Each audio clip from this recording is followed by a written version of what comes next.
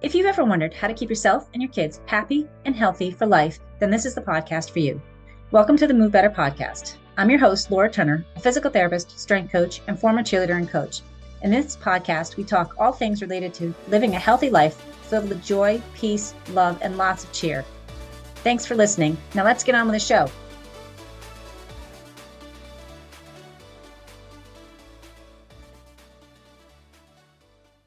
Good afternoon. Welcome back to Move Better with the Move Better. Today I have with me Rick Olderman. Rick is a sports and orthopedic physical therapist in Denver, Colorado, and he has written the book Fixing. Nope, I wrote it down. I'm going to let Rick talk about pain. We're going to talk about pain today, and how to heal pain naturally without the use of medications and surgeries. He's written a number of books, and I'm excited to learn more because this is all well within what I like to talk about and how to avoid pain and to be able to move better without needing to use outside sources. So welcome, Rick. Thank Thanks you for for having being me, here. Laura. First of Yeah, all, tell me the happy. names of your books because I had it here. I know Solving the Pain Puzzle is your new book that's coming out, but Yeah, that includes cases of my last 25 years that describes my approach to solving pain and is I think, a really nice introduction to understanding how I look at things in terms of a systems approach, as opposed to typically how we're trained in physical therapy, which is more of a component approach. And so the previous six books I wrote are all part of the Fixing You series. So yes, you they are. almost got that right. Yeah. And so those were written maybe 10 or 15 years ago to describe the mechanics of pain from a systems approach and offer exercises to solve those issues. However, over the years, I've gotten a lot of people who said, "Hey, you know what? I really love that story about Debbie in your book. Whatever happened to her, kind of thing." And so I decided, let's flip this on its head and write a story of or a book of case studies featuring the people in their lives and then how this information helped them, how I employed it. Awesome.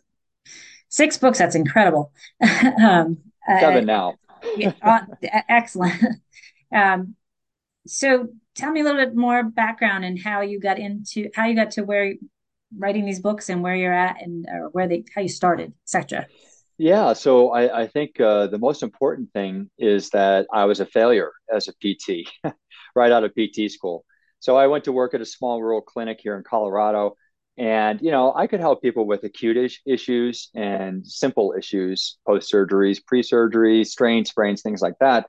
But when it came to chronic pain, Laura, I was a failure. It was hit or miss whether I could help someone. And I didn't understand. It was like someone had changed the whole rule book with these kinds of patients.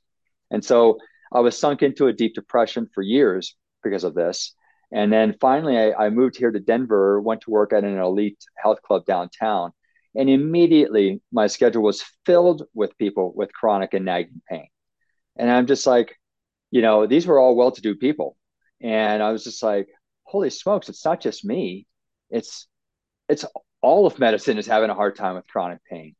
And so that's when I realized, I got to figure this out. And that's my first person I turned to was Dr. Shirley Sarman, who has been researching and studying movement impairment syndromes for decades, wrote a couple textbooks. So I read both of her textbooks, took all of her seminars, and that completely transformed my practice because I felt that movement, how people were using their bodies, must have something to do with their chronic pain. But that's not the way that most physical therapy is directed now. And so I started with her, and over the years, I've found a couple other major influences that have really helped me drill down into this idea. And I wrote the books because when my first series of books, because at the end of her last seminar that I took with her, I had made friends with a PT along the way, and we both graduated at the same time. I said, "Hey, how's this information working for you?" And he says, it's okay. I'm just like, what? What do you mean? This is solving really difficult pain. He says, yeah, but I'm a manual therapist. So, I might use it for a home program or something. And that's when I realized that we medical professionals are filtering the information we're receiving through our belief systems. Mhm. This person's patients would never receive the benefits of movement based or movement impairment based treatments and diagnosis because he felt that he has to do some type of thing with his hands to solve people's problems. And so I thought, oh my gosh, I've got to write books about this so I can do an end around these practitioners so people can get this information directly. And that's why I wrote that first series of books. Awesome. Long story. Yeah, no, that's a great and I used to I liked Shirley Starman when I was first out of school, and I just have gone in other directions, not and forgotten. You said her name, and I was like, wow, oh yeah, I forgot about her. So thank you for reminding me that. Yeah. Um, so what is the fixing your pain method, or how does it work, and in what way? Because someone comes to see you with chronic pain, are you just like, oh, you're moving wrong, you need to get up and go do these exercises, you need to just start moving? Like, tell me more about that. Like, Yeah. So it would be easiest to kind of demonstrate and do a little test for back pain so people can understand really what this is about. So if everyone let's assume if everyone could just lie down on the floor on your backs with your legs straight, and it can be on a couch or your bed too if you can't get down on the floor, but lie down there with your backs with your legs straight, and you can run your hand underneath your low back and feel the space between the floor and your back if you want. And now what I want you to do is bend your knees so your feet are flat on the floor, or if you prefer, you can hug your knees to your chest, and you'll notice that your back is flatter to the ground, but you'll also notice that your back feels a lot better like this in most cases. And so that's the first part of the test. You've just found that when your legs are straight, your back doesn't feel as good as when your knees are bent and your back is flatter. So the second part of this test now is to stand up and listen to the next 5 minutes of this podcast. And what you'll notice is after about 2 or 3 minutes, your knees will start locking backwards. Okay. So if they haven't done that already, it's only been like 15 seconds. Go ahead and lock your knees backwards. And now feel what your back feels like here. And now unlock your knees and feel what just happened to your back. And if you're not sure, lock your knees one more time. And you'll notice that when your knees are locked, your back is more arched and there's more tension in your back. And when your knees are unlocked, then your back is flatter and there's less tension in your back. So what is this telling us? Well, the first test is telling us that one of the fundamental patterns behind your back is that it's too arched, or that you have too many forces pulling it into an arch. And then the second test is telling us that your normal way of standing after a minute or two of standing is to lock your knees. The locking of the knees then causes your back to arch excessively, which is contributing to your back pain. So what the Fixing You method is about is solving the behaviors that we have that are leading to the tight and weak muscles that are causing our pain. So when we have our legs straight or our knees locked, it's not so much that it's only half the answer is to say that the back is arched more. The other half is saying, but what is arching it and why? And so what that is are the muscles from your legs acting on your pelvis, which is then arching your back. So ultimately, the thing that is hurting your back are your leg muscles. You have to solve the leg muscles in terms of their tightnesses and weaknesses. But if you don't solve the behaviors that are causing the tightnesses or weaknesses, you will be doomed to rinse and repeat for the rest of your life, right? That's it in a nutshell, is understanding the behaviors and the consequences of those behaviors and fixing both ends of those spectrums. so are you talking behaviors like your your brain's choosing to go into a hyperextended, over straightened knee position, because it's be, because of prior injury or whatever? Mechanically, it's just telling it to go into that, or is it a conscious choice? Like, how are you, like, is it you're doing a little bit more cognitive based, like thinking to change position versus floating into a position? I guess is because that's a cue that I try to give lately as I'm stuff I've been learning is like, instead of trying to force the position to take yourself out of that arched back, see what happens if you kind of let yourself allow it to go there, instead of, and changing that, instead of like, okay, I'm consciously going to push things into it. Did that make that question flow? Um, Yeah, so the answer is all of the above. yeah, So basically, so locking the knees is an energy conservation move. So as we lock the knees, now we don't have to use our muscles, right? So that's what's happening with standing. But locking the knees is also happening from while walking. And that's the primary thing, that behavior that people are doing that's contributing to a lot of the lower body dysfunction that leads into back pain. So that is a result often of the shoe wear that we're wearing, because we wear shoes with thick heels. It allows us to shoot that foot out in front of our bodies and strike the heel harder while the foot is in front of us. Well, what happens at that moment is that the knee then locks.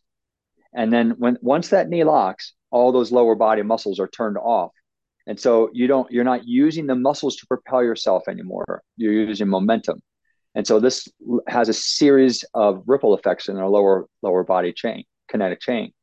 But in your example of, getting them to relax into a less arched position, you'll find that it's impossible to relax into a less arched position unless you unlock those knees. So that's one of those fundamental behaviors that will allow the back to relax and allow you to relax. It's hard to relax with your knees locked, right? yeah, Yeah. So forcing it. So, and this gets into a big thing with a lot of physical therapy is that, like, what I hear from people is, how's your compliance for your patients, when you're working with them, and are they doing everything you're asking? Absolutely, 100%. They're doing everything that I'm asking, because we test and retest in the clinic. So I only give them something that they know will solve their pain. And so that's, I think, something that we don't do so well in physical therapy is we throw a whole bunch of exercises at people, don't explain how it relates to their pain. And people are confused. They don't know if it's working. And that's why we have such a high compliance rate and success rate. yeah. I think that's exactly. I agree. I think we throw the, well, you've got back pain, so you're going to do these exercises, and it's extension bias. So do all these exercises here and instead of these, and but give them 1,000 exercises. And I agree. I don't like to do that myself. And what's helping. And also, I mean, sometimes you don't, you want to give something that, like, is this actually helping? Like, we can do it in the clinic, but then you get home, and whether you're not doing it correctly, can you change that? And if you're doing 1,000 exercises, you don't know which one is the actual trigger for something. If it's coming back and not helping, hurting more. Absolutely. How many patients have you had walk in with you know, a handbook of exercises that they've been Yeah. given by, you know, 10 different therapists over the years, and they're doing all of these. And I'm just like, oh Right. my gosh. And you're still Yeah. coming to me? Yeah. Let's throw those out because they're Yeah. clearly not helping you. Let's Yeah. start over and make it simpler. Yeah. Um, so one thing I want to clarify for myself. So it's normal to straighten your knee. You like when you walk, we like your leg should be extended when you heel strike, but it shouldn't be hyperextended. And I think that's where, like, not locked and not locked into extension. And is that what you're seeing? Like, so as you swing through it, push off, and then like, swing through and flex to extend it, it's extending as you're swinging through, and then you land in heel strike. It should be straight, but not locked and not hyperextended. Is that, do you agree? Well, I mean, it's kind of like a splitting hair type of how straight is straight, right? Yeah. So if you're trying to lock that knee straight, or if you hitting that heel is locking the knee out, then it's excessive, Yeah. right? So really, what I have found, Laura, is that most people are walking, sending their leg out in front of them, heel strike, and come forward. Well, at the moment of that heel strike, in I'll say 99.9% of the cases, when the heel strikes, the knee immediately locks, which then turns off the gluteal muscles and biases the hamstrings to be the propeller, right? So now they come over their leg like this with the knee locked, and they've missed the benefit of the gluteal control of the pelvis, the spine, and the tracking of the hip joint. So what I teach my patients is when your foot is coming forward, your body should be coming forward with it. And if your body is over the foot strike, I don't care about whether it's a forefoot, a rear foot, a midfoot. I don't care. As long as your body is over the foot strike, your knee will not have that locking force acting on it. And whether it's straight or not, I don't really care. What we're solving is that you're not putting a force on it that is causing it to do this anymore. Now it has a choice to be unlocked or it can be straight, but it doesn't have the force that's pushing it back any longer. Okay. That's the thing that matters to all of this whole ripple effect in the kinetic chain, Yeah. So in my opinion. being able to transition the trajectory from a straight knee to a flexing knee as you heel strike into foot flat like that, you don't stay completely locked through this entire foot's contact cycle. Then Correct. And a lot of people are. And I mean, the gluteals cannot turn on in that environment. And that's the precipitate of a whole bunch of yeah, ramifications. yeah, 100%. What kind of exercises do you do for that? Like, do you do, because I do a lot of like weight shifting into and like training, okay, tighten your thigh, relax your thigh, find extension, come out of extension, um, and then weight shifting in and out of the different phases. So, what kind of exercises are you doing with them to correct, for instance, this, if we talked just at Yeah. the knee? I try to pull all medical speak out of it. Yeah. So what I tell them to do is, have you ever ice skated? You ever notice that ice skaters have great big butts? You know, well, let's go into ice skating, and I have them put their hand. First, I show them that their butt isn't turning on. So what I do is I say, put your fingers on the middle of your butt, pinch your cheeks together, and feel that that's your maximum contraction. Now relax it completely and walk for 5 or 10 steps. Do you feel any of that contraction happen? No, exactly. This is the problem. So now they know what it feels like for it not to work, because otherwise they have no clue whether they're helping. So then I say, okay, let's do a little bit of ice skating. So we're going to get down in our little ice skating crouch and we're going to ice skate around the room. Can you feel some firmness underneath your butt? Oh, yeah, I can feel that. Great. That's how your butt should feel when you're walking. Oh my gosh, that wasn't happening at all when I'm walking normally. I said, you're absolutely right. And that's what we got to fix. And so then what we do is we start with the ice skating, and then I just have them gradually come up taller and taller, and and continue ice skating, but bring your body up straight, and eventually at some point that glute will start turning off again.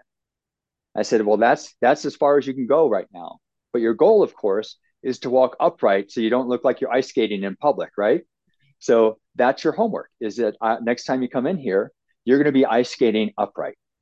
So it's an easy way of, there's no breakdown, there's no complex medical terminology, weight shifting, extension, flex. I Right. don't care.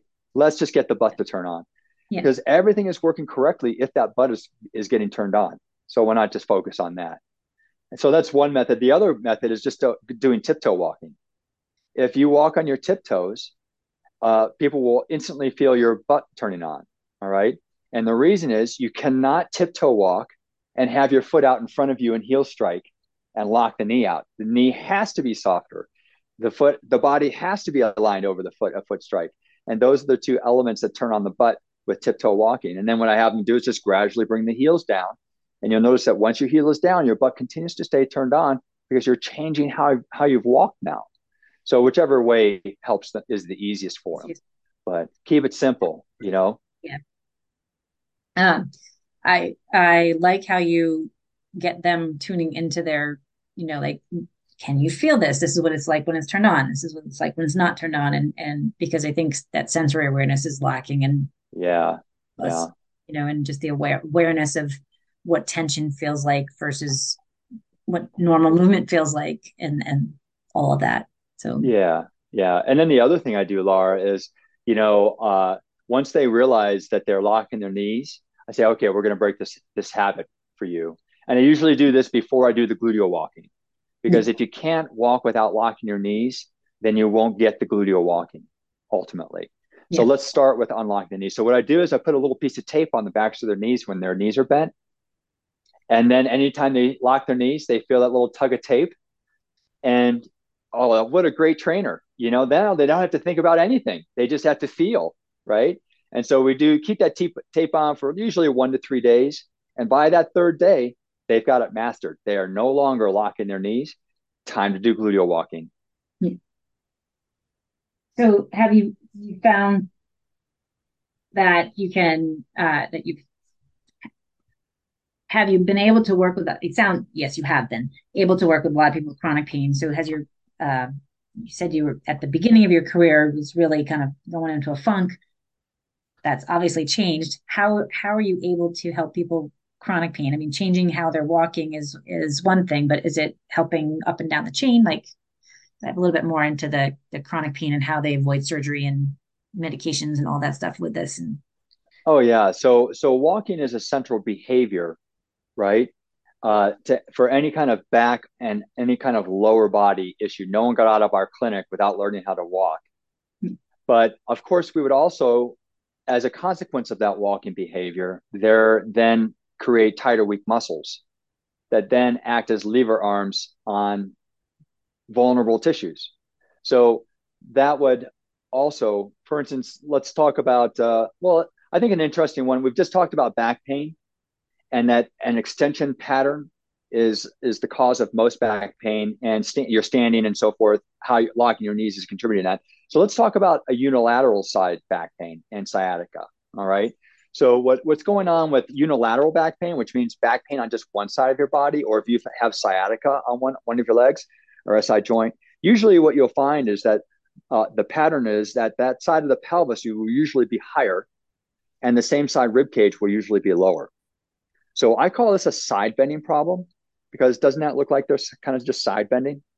So what happens is when the pelvis elevates and the rib cage lowers, we create increased compression on that side of the spine, which then irritates the sciatic nerve roots, of course, going down the legs.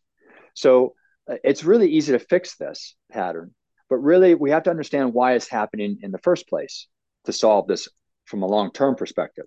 So usually in 80 to 90% of the cases, this pattern is occurring because of some older problem in this leg that your brain is trying to get off of that problem. Because our focus has been to get from A to B, not how to get from A to B. mm-hmm. And so your brain is saying, oh, you want me to run this 5K race? Okay, well, okay, I can get you there, but this is what we're going to have to do it, right? So it's going to tap into an ancient reflex that we're born with called a withdrawal reflex pattern, which will hike the pelvis up.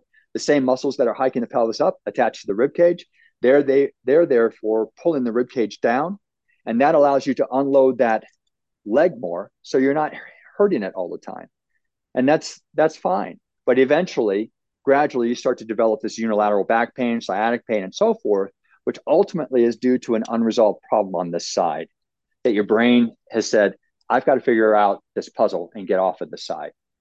So that's a larger pattern of issues.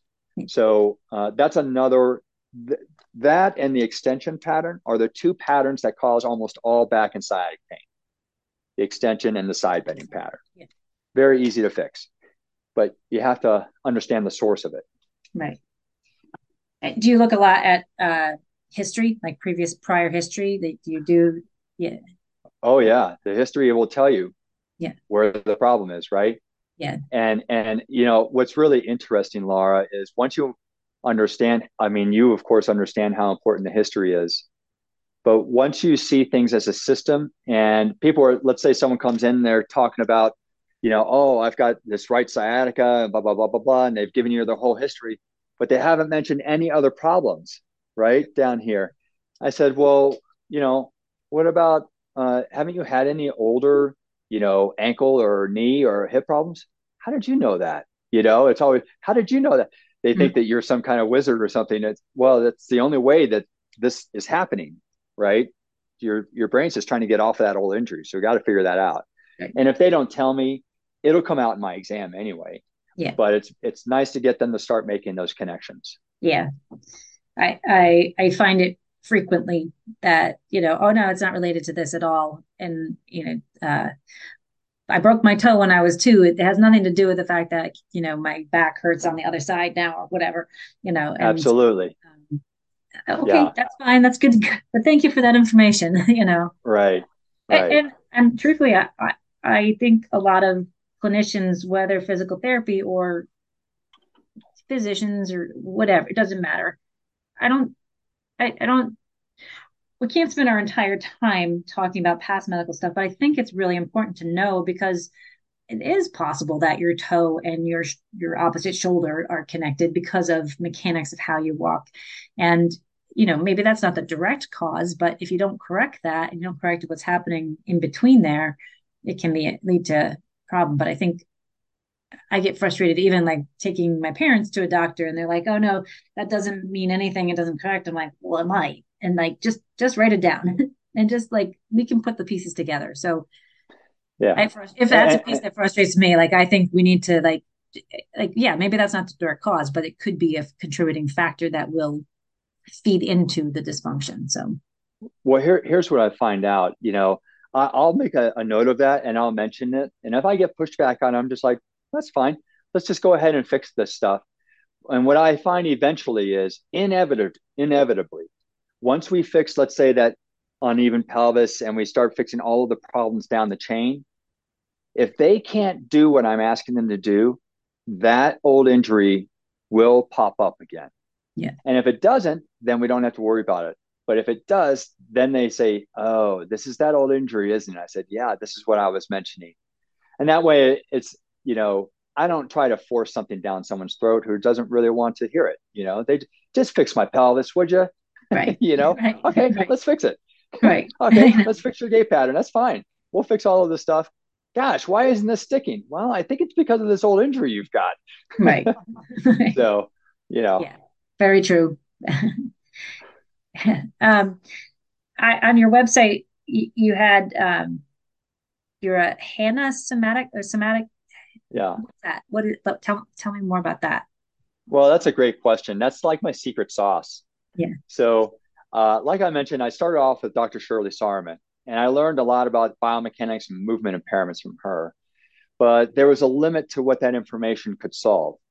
And so, as you know, as you get better with what you do, the next tier of patients starts knocking on your door. What about me? And Right. so that's when I discovered Thomas Meyer's work in fascia research. So, have you read Anatomy Trains or looked at that? I've I have it. I've read through it. I haven't read the whole thing cover to cover, but Okay. I yeah, fully. But you get the idea that we have these huge superhighways of fascia running from our head to our toes, right? And so that information helped me start looking further away from where the pain was to understand where the pain might be coming from. But then the next tier of patients started knocking on my door again. And these people seemed to have like a battery that was supercharging their bodies into these patterns of dysfunction that I was seeing both fascially and biomechanically from Dr. Sarman. Just like, what is going on here? I can break up this pattern, but it keeps coming back. Even if I fix all these habits that are causing it, it keeps happening. And that's when I discovered Thomas Hanna's work. So he addresses neurologically based tension. And guess what? It occurs, he identified three patterns that it occurs in that are identical to Dr. Shirley Sarman's three patterns, that are identical to Thomas Meyer's fascial superhighways. So once I saw that these neurological patterns were identical to these other two researchers, I was just like, holy smokes, this is it. Now I've put it, I see it all. It's all going to fit together. So what I do is, uh, I fix things. The fixing you method really is fixing all three of these elements of dysfunction all at once. It's very simple, but recognizing that there's a neurological based battery that's charging us up into these patterns of dysfunction is a very helpful way. And once you get that to release, oh my gosh, I mean, people get better so much faster now because of it. And so, just to give you an idea, one of those patterns is what I just described, the side bending pattern, right? So that's due to that old withdrawal reflex pattern that we're all born with. But as we grow, our brain overrides that because we can't go around the day reflexively responding to every little thing in our path, right? So we override that with our frontal cortex, but we have that the hard wiring is still there, and because we're so good at ignoring things in our bodies, that hard wiring we tap into that to get off of problems and create all of these compensation patterns. So anyway, it was fascinating, and that's what I use now to. I mean, anyone with chronic pain, I use HANA somatics as either my starting point or somewhere along the line to solve their pain. And it's not, is it a manual technique or it's kind of movement based combined with, Yeah, it's a movement-based manual technique, okay, cool. interestingly. Yeah. So it's really cool. And what it's doing is it's resetting. I don't want to get too geeky on it, but it's resetting the muscle spindle apparatus in our muscles so that we're not, so it's toning it down so that it's not so set so high. And so it doesn't trigger this reflexive spasm Yeah. so easily. It's deeply relaxing. And uh, it's been a miracle. It's been the thing that has pulled all of this together. You know, it's all meaningful. I'm going to have to definitely check that out. Because I think I do some neuro testing, neurokinetic therapy, and do some manual muscle testing. Um, but I do think, like with chronic pain, especially, a, um, a lot of the people they've been, I don't know whether it's the pain has gotten them there or their kind of their sympathetic nervous system is just on high alert all the time and it's develops chronic pain, whatever came first. Like they just so jacked up that until you can kind of quiet things down, nothing can get to the next level. So I find that fascinating. I definitely want to look into that more. Yeah, it's and not only will it calm it down, Laura, it's going to calm it down in the pattern that is causing people pain. Yeah. So it's not a global calming down. I mean, it can be, Yeah. but it's a very directed and specific pattern of calming that you've identified Yeah. in your exam. Yeah. Pretty cool stuff. That's awesome. Yeah, it is. Yeah. And So when, good luck finding information on it too, by the way, yeah, I imagine. I because know. it's nearly impossible to find any information on hand somatics. Yeah. So it's a 3 year study. Oh, wow. Uh, every 6 months you go for 9 days and Yeah. you study for 9 days there, and it was a long, arduous process. Uh, but I knew that the keys to solving chronic pain, the most difficult chronic pain, were found in these techniques and ideas. Yeah. And it made me a better practitioner. What are your and if you're most of you listening, I think are or I perceive to be uh people that I work with and clients and right, not physical therapists necessarily. So if you're listening to this and this is a little bit too specific, bypass it. But this is very common right now, or fast forward if you want. Um, Pain science. There's a I haven't studied much as far as the new pain science and how we manage pain, but we're doing a lot more education as far as pain as a signal. It's not necessarily that that's the trigger or the that there's something wrong. It's just a signal to your brain saying, "Hey, change something and change a pattern."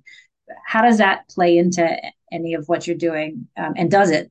Um, I'm fascinated by it, but in some aspects, I'm a little put off because I don't like telling people that's it's pain, it's all in your head. Like, and I've heard that before, and it drives me crazy.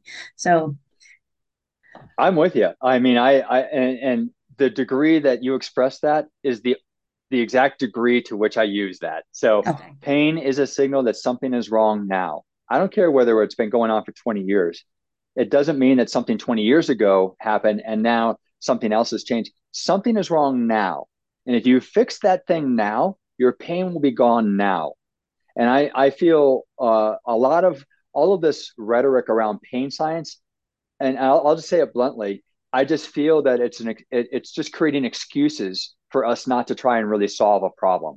yeah, Oh, we're going to blame it on this and that pathway and this pathway, and oh, you need to accept this and blah blah blah. No, no, pain is a problem. There's something going on right now. We have to solve it, and it's your job to fix it. And I took it as my job to fix it, and so I was not going to try and excuse if I was failing at helping someone, that was on me because I did not have the tools. And that's what my career has been, is gathering those tools and putting it together in a cohesive paradigm that not only can help me solve other patients' pain, but the therapists too. I've trained all of my therapists to use it at the clinic. They've all, within 6 months, they're like master clinicians. They can solve anything that's walking through their door. And none of them are saying, oh, well, this is due, this, they're not Right. invoking all of that pain science rhetoric to create excuses not to solve something. Right. Good job. I'll probably catch a lot of flack from that, but Yeah, me I too. mean, I know. I know. I've just found that I mean, once you understand how the body works, you can solve just about all pain, you Yeah. know, and not to say that that doesn't mean that the solution isn't a surgery. If you've solved all of the issues that you can solve to cause pain and there's still pain, it's usually because there's either a structural issue that's unresolved going on, or there's another system of issues like a dietary, allergen, mold issue, Yeah. or a psychological, emotional, or spiritual issue that is stressing your system and contributing to this. So it really helps once you understand how it all works together. You can really quickly get to the root cause very rapidly. Yeah. I like that whole body, like whole person, not just body, not mechanical Yeah, body, but whole body approach. I think we miss that a lot in our physical world, physical therapy world. yeah. Um, uh, oh, you had a good point, and I wanted to go. Oh well, it's gone. You're Welcome to my world. yeah. So are you you're teaching other physical therapists too now? Uh, and Yeah, going, so I created a program to train my therapists, my new therapists, in the techniques and the all the mechanics and everything that I use to solve pain, the fixing you method, basically. And so what we there's also so I've created a CEU course for that. It offers 30 CEU credits in most states, so it's pretty oh, that's awesome. substantial. Yeah. Yeah. Yeah.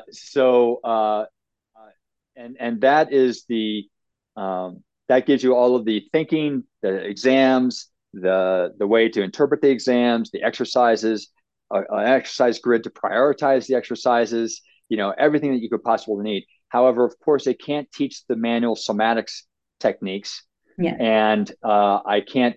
While I show videos of the taping techniques I use that are specific to this approach, there might be some fine tuning that you might need, things like that. So I've also created a manual portion, a module 2 course of this, but I haven't had enough people take my first course to warrant me offering the second course yet. So, but I do have a second course that I've created, but I just haven't implemented it yet. Oh, But anyone can learn this, Laura. And this is the thing I truly believe is that anyone from coaches to surgeons needs this information because we as physical therapists are often the last people in the chain of events that to see these people. And if a coach, I mean, if it's about movement and understanding how the body moves and works, this is a coach, personal trainer, yoga, Pilates, because that's who these people are going to first. If all of them understood this, you and I would be out of a job, and I would be happily out of a job, right. knowing that no more chronic pain in the world. And Right. so, uh, but anyway, it's appropriate for anyone, but it offers physical therapists specifically a lot of CEUs. Which Massachusetts just started. We never had to take CEUs in Massachusetts, but now with the nationwide licensing, they've uh, decided to do that, and I support it 100%. I've always thought it's important for us to take it, and I just didn't keep track of them. But and you have to get 24 in 2 years, so that covers your one course. Covers you, if you're in Yeah. Massachusetts. But Colorado, it's 30. A lot of states, it's 30. That's why I shot for 30, you yeah, know? smart. So, Yeah. The thing that I had forgotten before about pain, a lot of times people will come into the clinic and so, how can I help you? What do you want to be able to do? What's your functional deficit? And that's, always trying to go like, how will you know you're better? What will you be able to do? Well, I'll be out of pain. And I think that we and I tried to be like, okay, well, what else? What if I can't get rid of your pain? What do you want to be able to do? And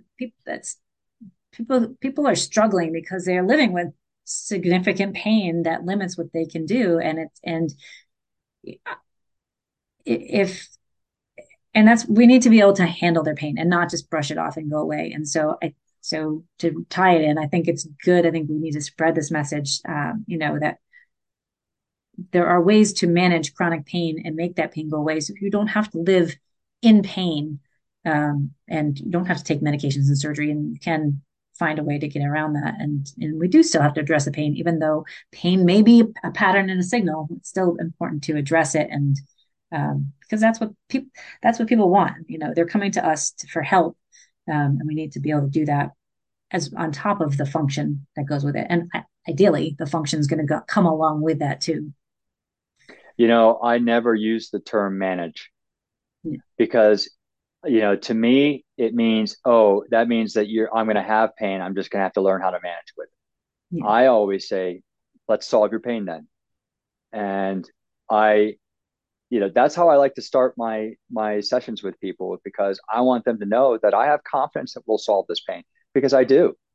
I know how they've been treated prior to seeing me. They've been treated using this component thinking approach. This is why they have chronic pain. It's not because they're broken. It's because they didn't have the right information. So we're going to do better than manage it. We're going to solve it. And this is how we're going to do it. And from that very first session, people know that they are experiencing something completely different than anything anyone has ever told them before. And it works. And that's, frankly, Laura, I mean, I've been doing this for, 27 years now, or 26, something like that. And I have never talked about it, and I've never spoken up. It's not in my nature to get up in front of people like you and toot my horn, you Mhm. know, but I feel like now I've tested this clinically. I've trained all my therapists. They get the same results that I do. They all see miracles on the table like I have. And they are no longer afraid to treat neck pain or headaches or back pain or sciatica. They understand exactly what to do, and they solve it almost every time. And so, you know, that's why I'm finally feeling like, you know what, I've got to get this word out. I can't be quiet anymore, because it's just because it makes me feel uncomfortable, because if I'm quiet, then other people are just going to continue to suffer. And, so I'm going to sound a little more cocky than I normally present myself Yes. as, which is very uncomfortable for me. But I so no, that's but that's why I can say it. Let's solve your pain. yeah, Let's not manage it. I like that word. I like that. I think words matter too, and Yeah. it's an area I struggle with in general, but I think it's very important. And so I will I will introduce solve or substitute solve for manage. um, Yeah. yeah, I Yeah. like Boy, that a lot. you'll make your patients will be instantly happier with you if Yeah. they know that you're interested in solving rather than managing. Yeah. Do you think that this is the how long does it take for you to solve some of these pain? And I don't think there's a definite, finite, like 2 visits and everybody's, but is there an average? Um, Between 1 to 3 visits, I expect at least 50% improvement. So that tells me I'm on the right path. And if I can get 50%, then I can usually get 100%. yeah, But if I don't get that first 50%, then I'm probably, if someone comes in after the first visit and they say, because my question is, are you feeling better? Yes. What percent better? I want a number. And if they tell me 10 or 15, I think they're lying. And I tell them so. I said, look, you're not here to make me feel better as a therapist. We're yeah, here to solve your pain. So, how much better are you really feeling? Oh, okay. Well, blah, blah, blah. Right. That means that we're not on the right track. Fortunately, because my exams are comprehensive exams that uh, test the whole system, I have a plan F. I have A, B, C, D, and F. So I'm ready to go, and I can solve, 3 to 5 things in one session. Okay, let's see how this goes after today. And again, 15 to 20%. Oh, we're off the wrong path. Because really, what I've found, it's like when you remove that rock from that garden hose and you suddenly get water. That's what it is. yeah, And that's what chronic pain is. It's a rock that someone hasn't found yet, right? And so if we can just move that rock for them, they'll instantly get that water to their garden. And that's been my experience with all chronic pain. I don't care whether you've had it for 50 years. Right. That's the way it works. That's a great analogy. That's and uh, finding the cause and finding the root cause and changing mechanics. Oops. Different office. Sorry, guys. um, that's yeah, I like that. Um, what is your so what's your new book, The Solving the Pain Puzzle? How Yeah. how's So that going solving to the relate pain. to? Yeah. There are cases from 25 years, and there are cases from head to toe of chronic issues, and really explains this approach to solving pain so that people can absorb it rather than getting caught up with which muscle is doing what is my bone, what bone is that, not getting caught up with all the medical speak, right? So this is just about people, and and how, what the system is, what this approach is, and how I applied it to different types of cases. And I frankly, I think it's a wonderful book because not only will people learn, new information in it, but my deepest desire is that it gives people hope and direction to go. Oh, no one's ever looked at that in me. I wonder, you know, I wonder if I can, try this guy's home program or something, or can I take this book to my practitioner and have them read this chapter? Would they understand what's going on? That kind of thing. So, it's another attempt by me to give people information and hope to solve their pain and let them know that there is an answer out there for you. They just don't understand that they've been looked at by component thinking therapists up until now, you know. Yeah, And component thinking is great for acute issues, but chronic pain is a different type of phenomenon, and you have to think differently than how we've been trained. right.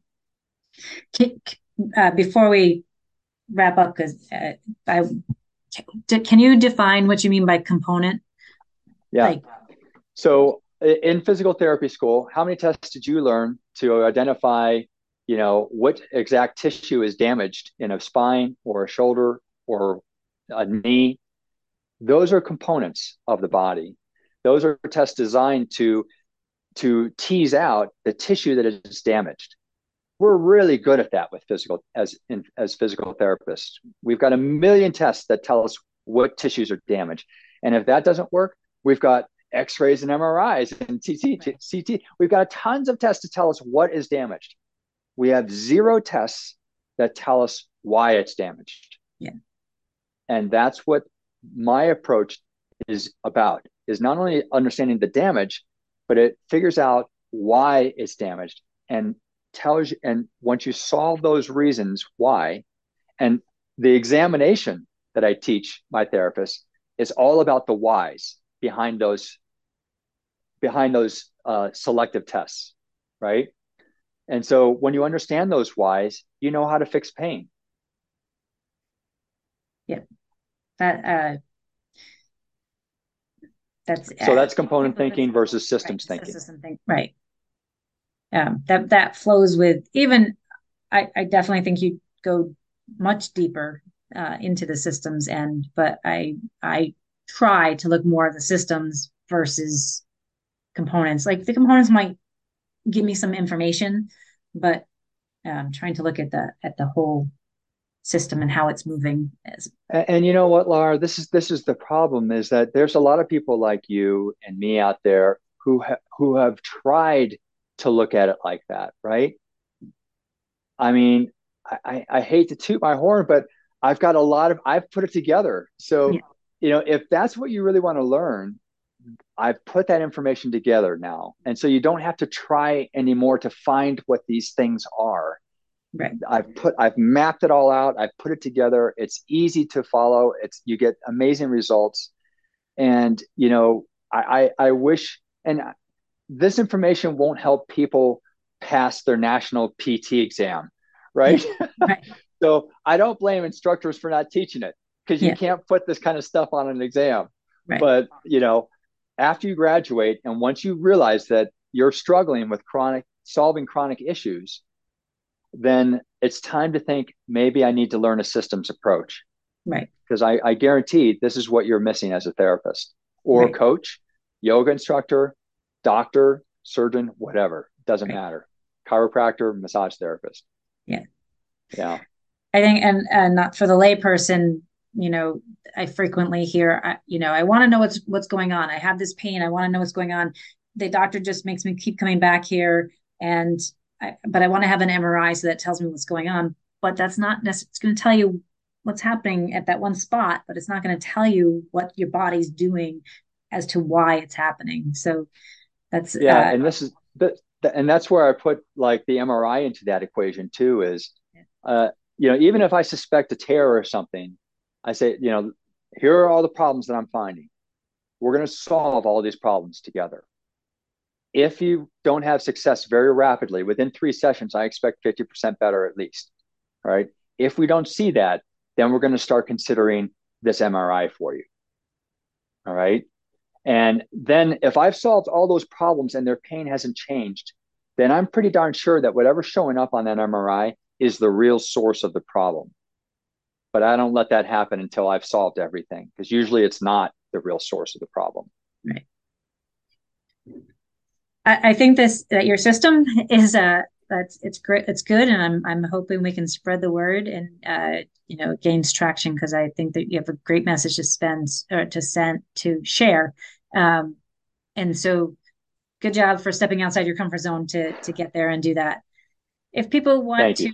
to reach you for treatment, and I have all the information, but tell us where they can find you and how to reach you for treatment first, and Sure. then the other for therapists looking, is there different contact info? Yeah, my name is Rick Olderman. So if you go to rickolderman.com, and that's older man, opposite of younger woman, and you'll find everything that I have there. You'll find my downloadable home programs. You'll find my practitioner course, and I've also posted a few chapters from my current book, Solving the Pain Puzzle, on there that you can read or listen to me read if you want to see if it's a book that you think you might be interested in. And it's available on Amazon. And so I've got a blog there. I've got some free stuff there. So that's where I would go for everything. Everything perfect, and that'll all be in the show notes. Yeah. Thank you for joining me today. I really appreciate it. Is there anything that we missed that uh, No, it's I think we got it all. I think to me, uh, it's such a breath of fresh air to talk to. So, Laura, I've never talked to other physical therapists other than the ones that I hired at my clinic yeah, because I've always had my head down in my clinic in my own little treatment cave, yeah, for 25 years. right. And to talk to another physical therapist, like you, it's so refreshing for me. So thank you for having me on and being open to hearing about something new. I appreciate that. Yeah, it's been a pleasure. I like it, and I'm gonna dive into it a little bit more. So, We'll because have I fun. same thing. I enjoy talking with people. I think it's like, and the more we can get the message out there that there are ways to avoid bad medications and surgeries, and keep healthy, I think is important. So, thank, Absolutely. thank you very much. Everybody, have a wonderful day. Don't forget, when in doubt, breathe out and take life one step at a time. And we'll see you next time. Thanks for listening to this episode of the Move Better podcast. Don't forget to rate, review, and subscribe. If you learned something on this episode, please share it with your friends. And if you'd like to work with me on your journey towards healthy movement and fitness, please go to www.movebetterllc.com and schedule a free discovery visit to discuss your goals. And there you can also find all of our free guides. Thanks for being part of our cheer team. Remember to live life with pure joy and love and with extraordinary cheer.